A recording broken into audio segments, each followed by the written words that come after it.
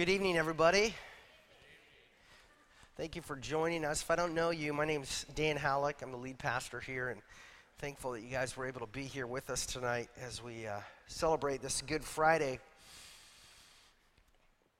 If you have a Bible, you'll need it tonight, and if you don't, then we'll try to put most of the verses on the screen.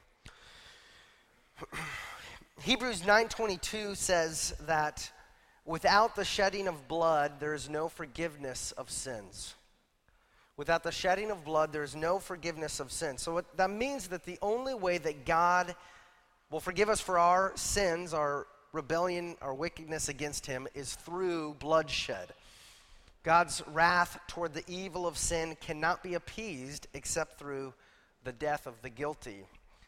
And the more that we encounter God through the Bible and in our lives, the more that we understand why this is, why He must punish wickedness this way.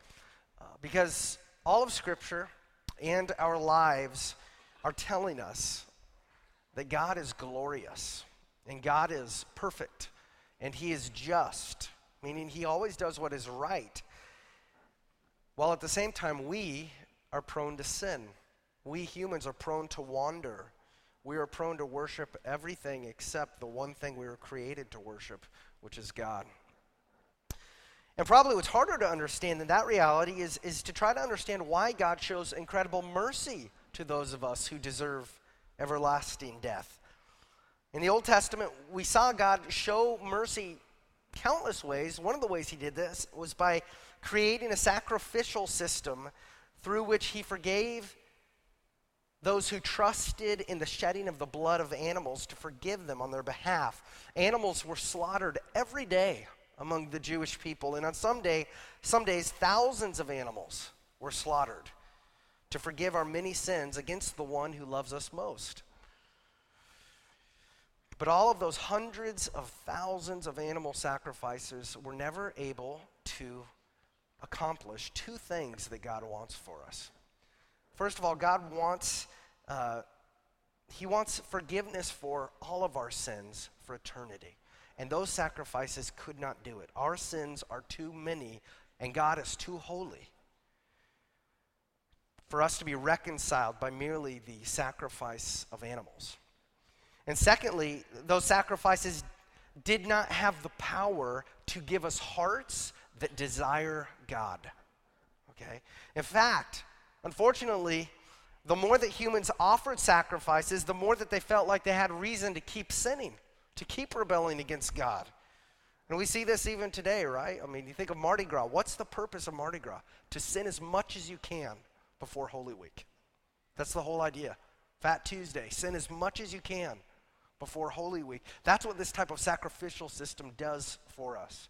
And in foolishness, even in the Old Testament, we humans thought, well, I can just live however I want to live then, and then I'll just go sacrifice an animal so that God will be happy with me.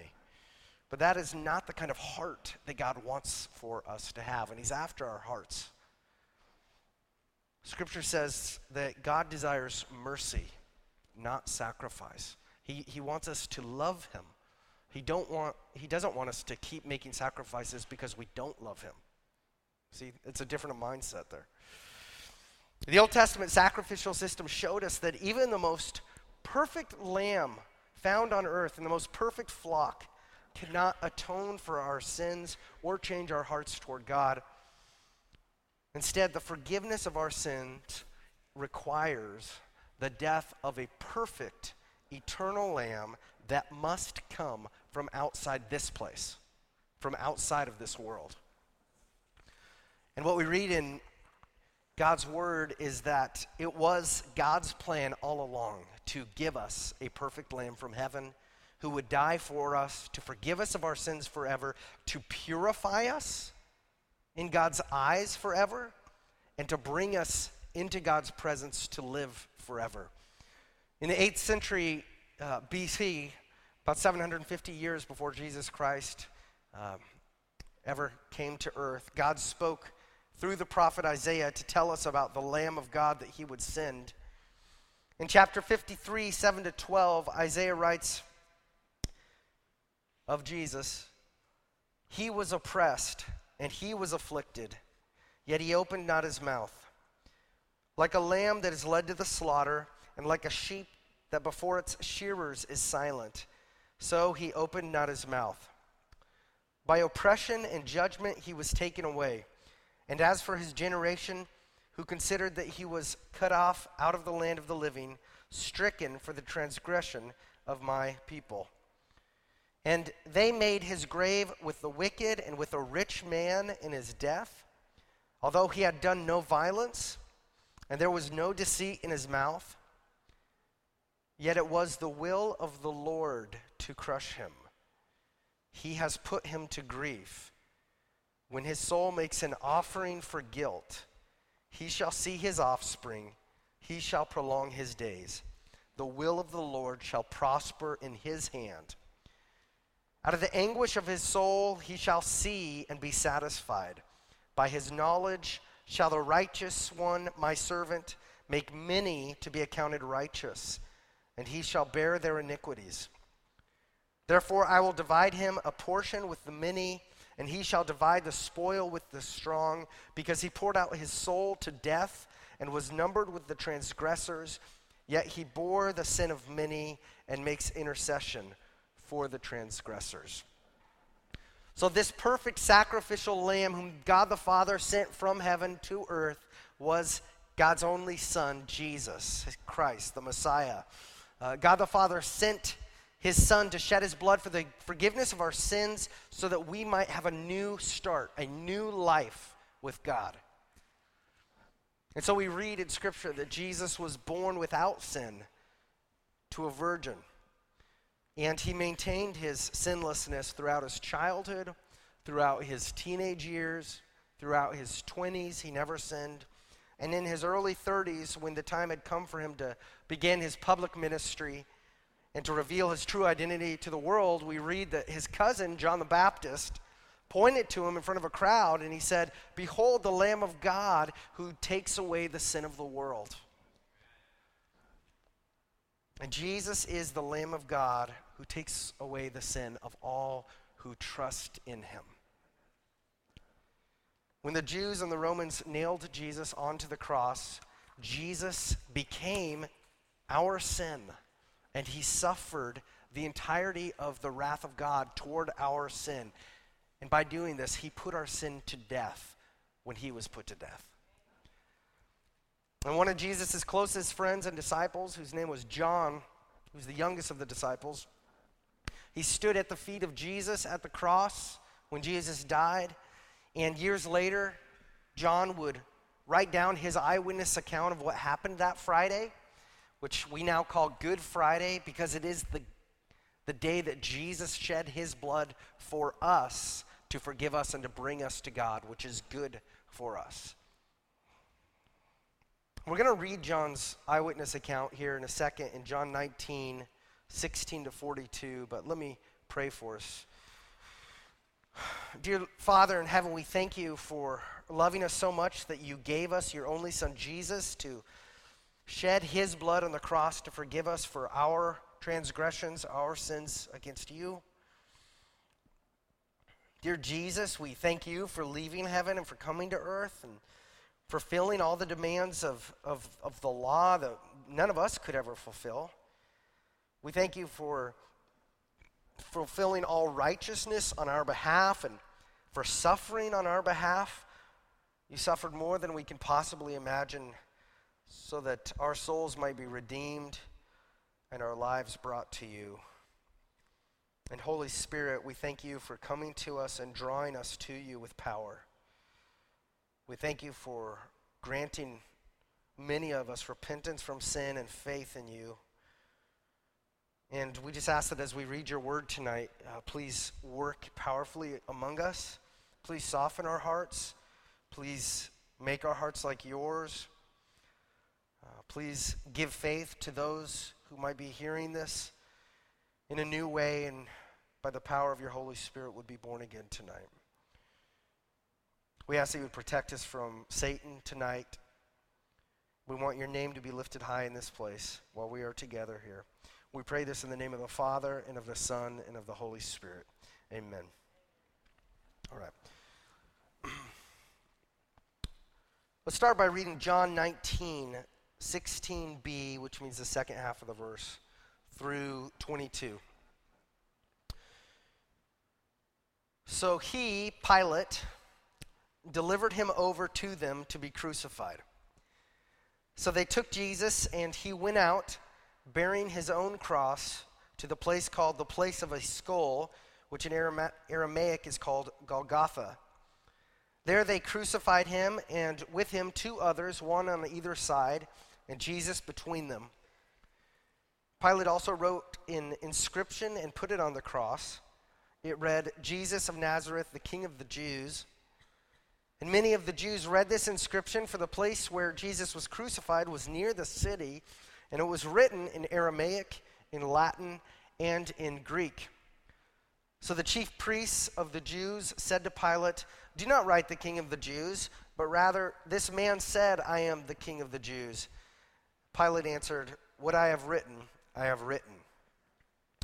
So remember that Jesus at this point had already been flogged probably twice, and the second flogging nearly to death. And now he was forced to carry on his back the crossbeam to which he would soon be nailed. And the crossbeam probably weighed 100 plus pounds, and it would have caused obviously excruciating pain as it weighed down on his bloody back. And eventually, Jesus carried his cross through the city as far as he could until he was too exhausted to take another step. And at that point, we read that the Roman soldiers forced an African man named Simon of Cyrene to carry Jesus' cross. According to Old Testament law, all executions had to take place outside the city gates. And so there was a hill called Golgotha just outside the Jerusalem city gates where the Romans crucified their most violent criminals high atop this hill for everybody to see. So you would just kind of go to the city gate and you could look out and see Golgotha and see the crosses. And on that day, the Romans were crucifying 2 other men, it says, one on either side of Jesus. They were robbers. And the Romans crucified criminals not only to torture them and eventually to kill them, but also to show everybody else what would happen to them if they rebelled against the Roman Empire. And that's why Pilate put a sign on Jesus' cross that said, "Jesus of Nazareth, the King of the Jews." By doing that, by calling him the King of the Jews, Pilate was writing his crime up there of stirring up trouble among the Jewish people. And at the same time, Pilate wrote that to mock the Jews because he knew that they would hate it if he called Jesus the King of the Jews because they didn't see him as their king. And so Pilate wrote that phrase, it says, in 3 main languages of the empire, in Latin, in Aramaic, and Greek, so that everybody, Jew or Gentile, would know why Jesus was being crucified. And then John writes in verses 23 to 24a, "When the soldiers had crucified Jesus, they took his garments and divided them into 4 parts, 1 part for each soldier, also his tunic. But the tunic was seamless, woven in one piece from top to bottom. So they said to one another, 'Let us not tear it, but cast lots for it to see whose it shall be.' This was to fulfill the scripture which says, 'They divided my garments among them, and for my clothing they cast lots.'" So on Golgotha, the Romans likely laid Jesus down onto the cross, onto this beam, and nailed his hands and his feet to it. Sometimes they would tie their wrists to it, but from what we know later on, it sounds like Jesus was nailed to it. Then they would have stood the cross up so that the entire weight of his body was hanging by these large nails. And they also probably nailed a little piece of wood underneath his feet so that he could push up against it and lift his body up enough to breathe. Because when you're hanging down like that, you can't breathe. And so if you push up, your lungs could get air in there to breathe. So that would prolong the suffering of the criminals. And it says the soldiers, they probably took Jesus' clothes off. He was not wearing clothes when he was crucified, and the reason was to add to his shame. to add to the shame of being a criminal and to embarrass him. And it says that he had been wearing about 5 items of clothing, and since there were 4 Roman soldiers, they each took one. Clothing was valuable back then. And he had one nice tunic that did not have a seam, and it was worth more money than the rest of his clothing, and so they rolled some dice to see which soldier would get it. And all of this took place to fulfill, they didn't know they were fulfilling the prophecy of Psalm 22. If you've never read Psalm 22, which was written about 1,000 years before this happened, you really should, because it's basically an eyewitness account from Jesus' account on the cross of what it looked like as he was crucified. And then John writes in verses 24b to 27, and so the soldiers did these things, but standing by the cross of Jesus were his mother and his mother's sister, Mary the wife of Clopas, and Mary Magdalene. When Jesus saw his mother and the disciple whom he loved standing nearby, he said to his mother, "Woman, behold your son." And then he said to his disciple, "Behold your mother." And from that hour the disciple took her to his own home.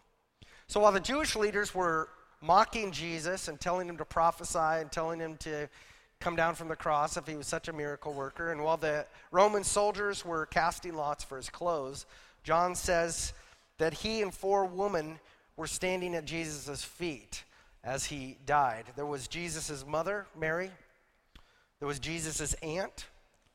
There was Mary, the wife of Clopas. There was Mary Magdalene and John, the disciple whom Jesus loved and who wrote this gospel. Now, obviously, it would have been horrifying, to say the least, for Jesus' mother to see her son beaten and nailed to the cross. And Jesus, we read, looked down at her, who was standing next to John, and he said to his mom, he said, "Mom, John is your son now. And John, my mother, is your mother now." Because Jesus' dad, Joseph, had probably passed away by this point. It doesn't appear, we don't read that any of Jesus' brothers showed up for the crucifixion. And so from that day forward, John took Jesus' mother into his own home. He cared for her like she was his own mother.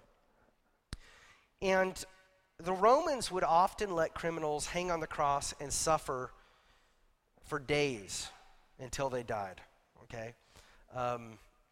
Often they would not even bury the dead. They would let the wild animals eat the bodies. But Jesus had already been flogged so badly, what we've read, is that he only hung on the cross a few hours before he died. John says in verses 28 to 30, after this, Jesus, knowing that all was now finished, said, to fulfill the scripture, "I thirst." A jar full of sour wine stood there, so they put a sponge full of the sour wine on a hyssop branch and held it to his mouth. And when Jesus had received the sour wine, he said, "It is finished." And he bowed his head and gave up his spirit. So Jesus fulfilled every prophecy about the Lamb of God who would die for the sin of the world. Even in telling the soldiers that he was thirsty, Jesus was fulfilling David's prophecy in Psalm 69. Again, this was nearly 1,000 years before Jesus came to earth, and David describes Jesus' thirst on the cross. He says, "For my thirst, they gave me sour wine to drink." Doesn't get any more specific than that. And John writes that after tasting that sour wine, Jesus said, "It is finished." And he gave up his spirit. His spirit immediately left his body. Just like when we die, our spirits immediately leave our bodies. So what did Jesus mean when he said, "It is finished"? Did he simply mean that his life on earth was over? That was part of it, right, obviously, but there was a lot more finished than merely his life on earth. This word finished also means completed, perfected. And when we think about what Jesus had really finished when he had spoken these words at the end of his public ministry, it should fill us believers with great joy, because He did it out of his great love for us. And he did it out of his great love for God the Father. When Jesus said, "It is finished," he had finished fulfilling all righteousness, okay? He never sinned. He was our perfect, spotless Lamb of God. He had perfectly obeyed every demand of God's law on our behalf. Without his righteousness, he couldn't have been our eternal sacrifice. Without his perfection, we would not be able to wear the righteous robe that Christ gives us. When Jesus said, "It is finished," he had finished bearing our sin, meaning he became our sin. And he finished suffering God's eternal wrath for our sin. I praise God for that, don't you? The suffering is done for our eternal sin if you're in Christ. Every dimension of God's wrath, physical and spiritual, Jesus absorbed, and he absorbed all of it. He was finished bearing the wrath of God so that there is no more wrath, no more displeasure, no more punishment for God's people left over. Okay? Jesus, his suffering for our sin is finished. When Jesus said, "It is finished," he'd also finished the forgiving work and the purifying work and the purchasing work of God for his church. Jesus' people are forgiven. They are purified forever. And when you read the Old Testament, it doesn't take long to see, wow, purity is a really big deal to God. And we're not very good at it on our own. We need a Lamb of God to save us. And Jesus' people, through his death on the cross, are purchased. He bought us with his blood so that we belong to him now and forever. And Jesus is finished. He finished the work required to rescue us also from Satan and from sin and from hell and from death, which, according to Hebrews, said all humanity has been our greatest enemy. We're scared of death, but Jesus took the stinger out of death. Jesus finished the work required to bring us to God forever, to know him, to live with him, and to enjoy his glory. And so as Christians, we trust in Jesus and in Jesus' work alone to save us. We do not trust in our own good works. God calls them filthy rags. And we do not trust in any other work except the work of Christ to bring us to God.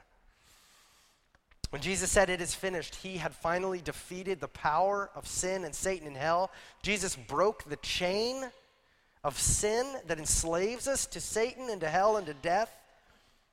That's what it means when the Bible says that you're in bondage to sin, you're a prisoner to sin. And Jesus broke the chain of sin. Jesus took the stinger out of death. Jesus killed the sin. And Jesus put Satan and his demons to shame while they thought they were putting him to shame on the cross. Jesus put them to shame. Jesus finished the work of defeating them. And we anticipate his return again when it says he will punish Satan and his demons and all evil once and for all. Jesus is the Lamb of God who was slain on our behalf, and he finished everything necessary to save you and me forever. So will you look at him on the cross and trust him to save you? After Jesus died, John writes in verses 31 to 37, "Since it was the day of preparation, and so that the bodies would not remain on the cross on the Sabbath, for that Sabbath was a high day, the Jews asked Pilate that their legs might be broken and that they might be taken away. So the soldiers came and broke the legs of the first and of the other who had been crucified with him. But when they came to Jesus and saw that he was already dead, they did not break his legs. But one of the soldiers pierced his side with a spear, and at once there came out blood and water. He who saw it has borne witness. His testimony is true, and he knows that he is telling the truth, that you also may believe. For these things took place that the scripture might be fulfilled. Not one of his bones will be broken. And again, another scripture says, they will look on him whom they have pierced. So since the Sabbath was the next day and the feast of Passover was the following week, the Jews did not want any criminals hanging up on the crosses during their festival. And so the Jews asked Pilate, who was, right, the Jews were under the Roman occupation, so they had to go to Pilate, the Roman governor, for permission.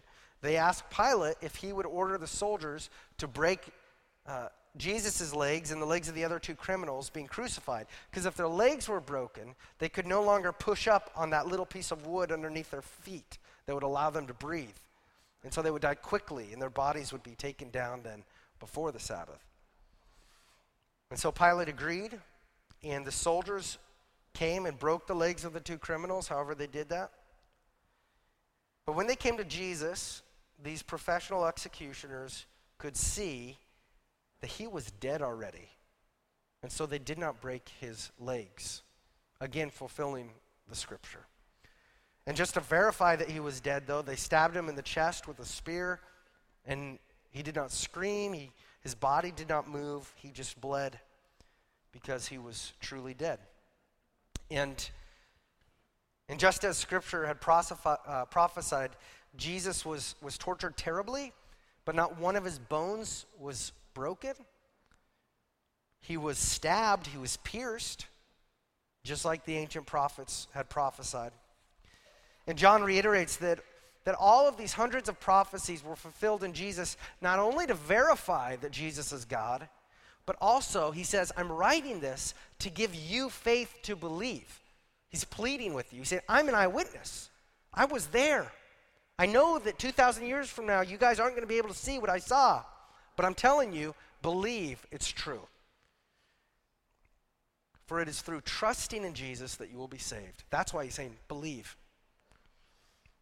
Verses 38 to 42 say, after these things, Joseph of Arimathea, who was a disciple of Jesus, but secretly for fear of the Jews, asked Pilate that he might take away the body of Jesus, and Pilate gave him permission.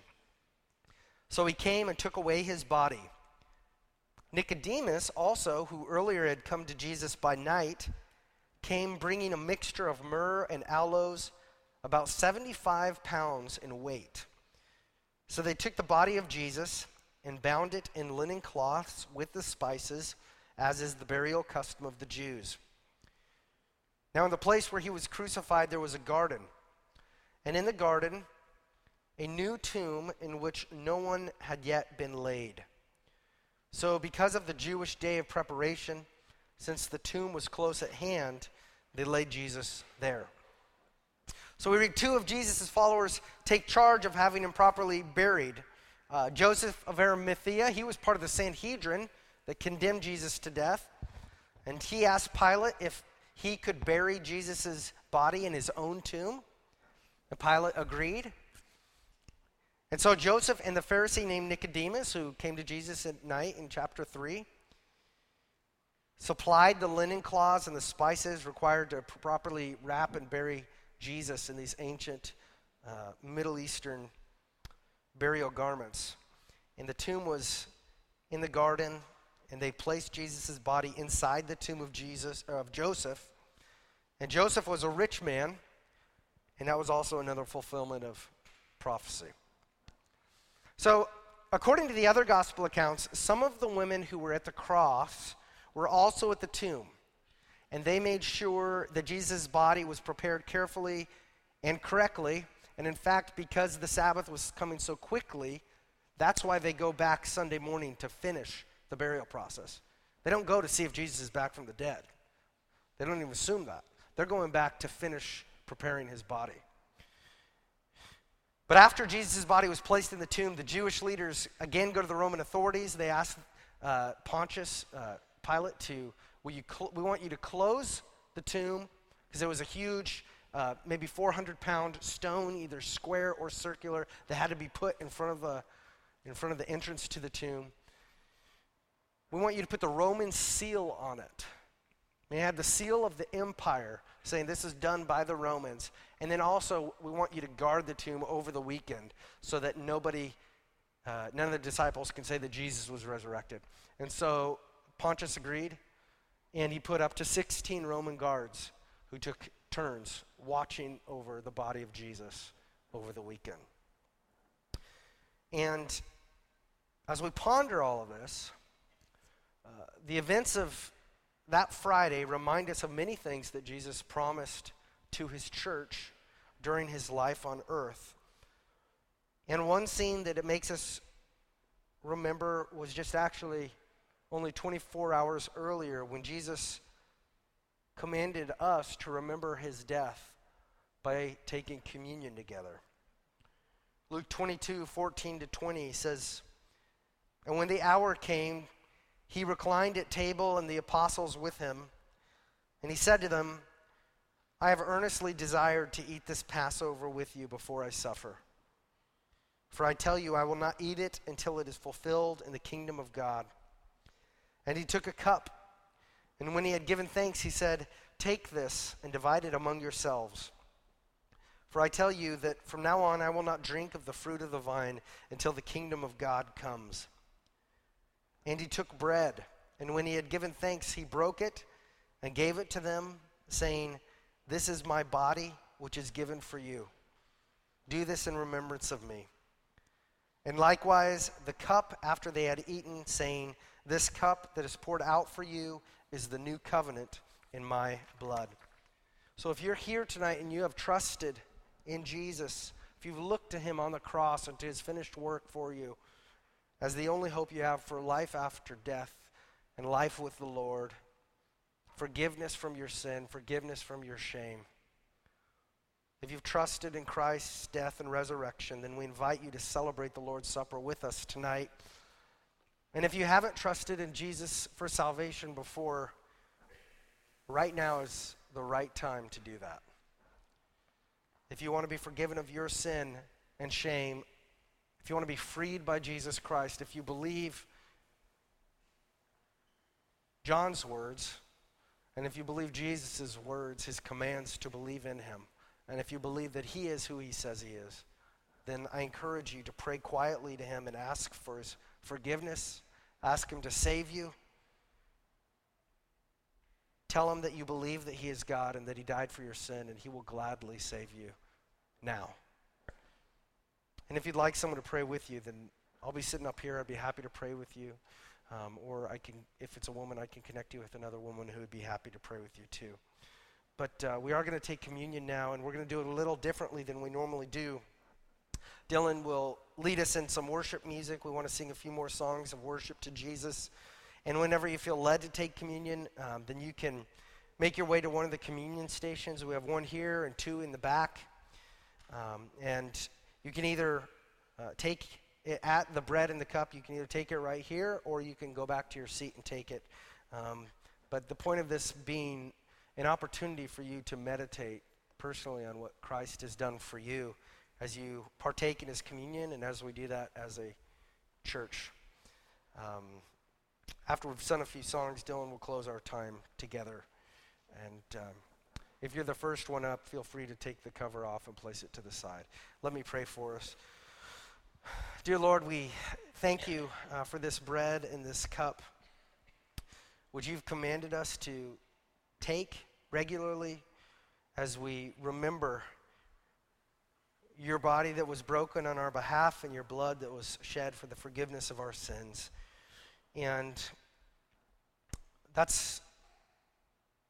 we just want that on our hearts and at the forefront of our minds tonight, God, what you've done for us and what was required for the forgiveness of our sins, God. And we also celebrate that you are alive, and that although Friday, the worst sin that ever happened against you,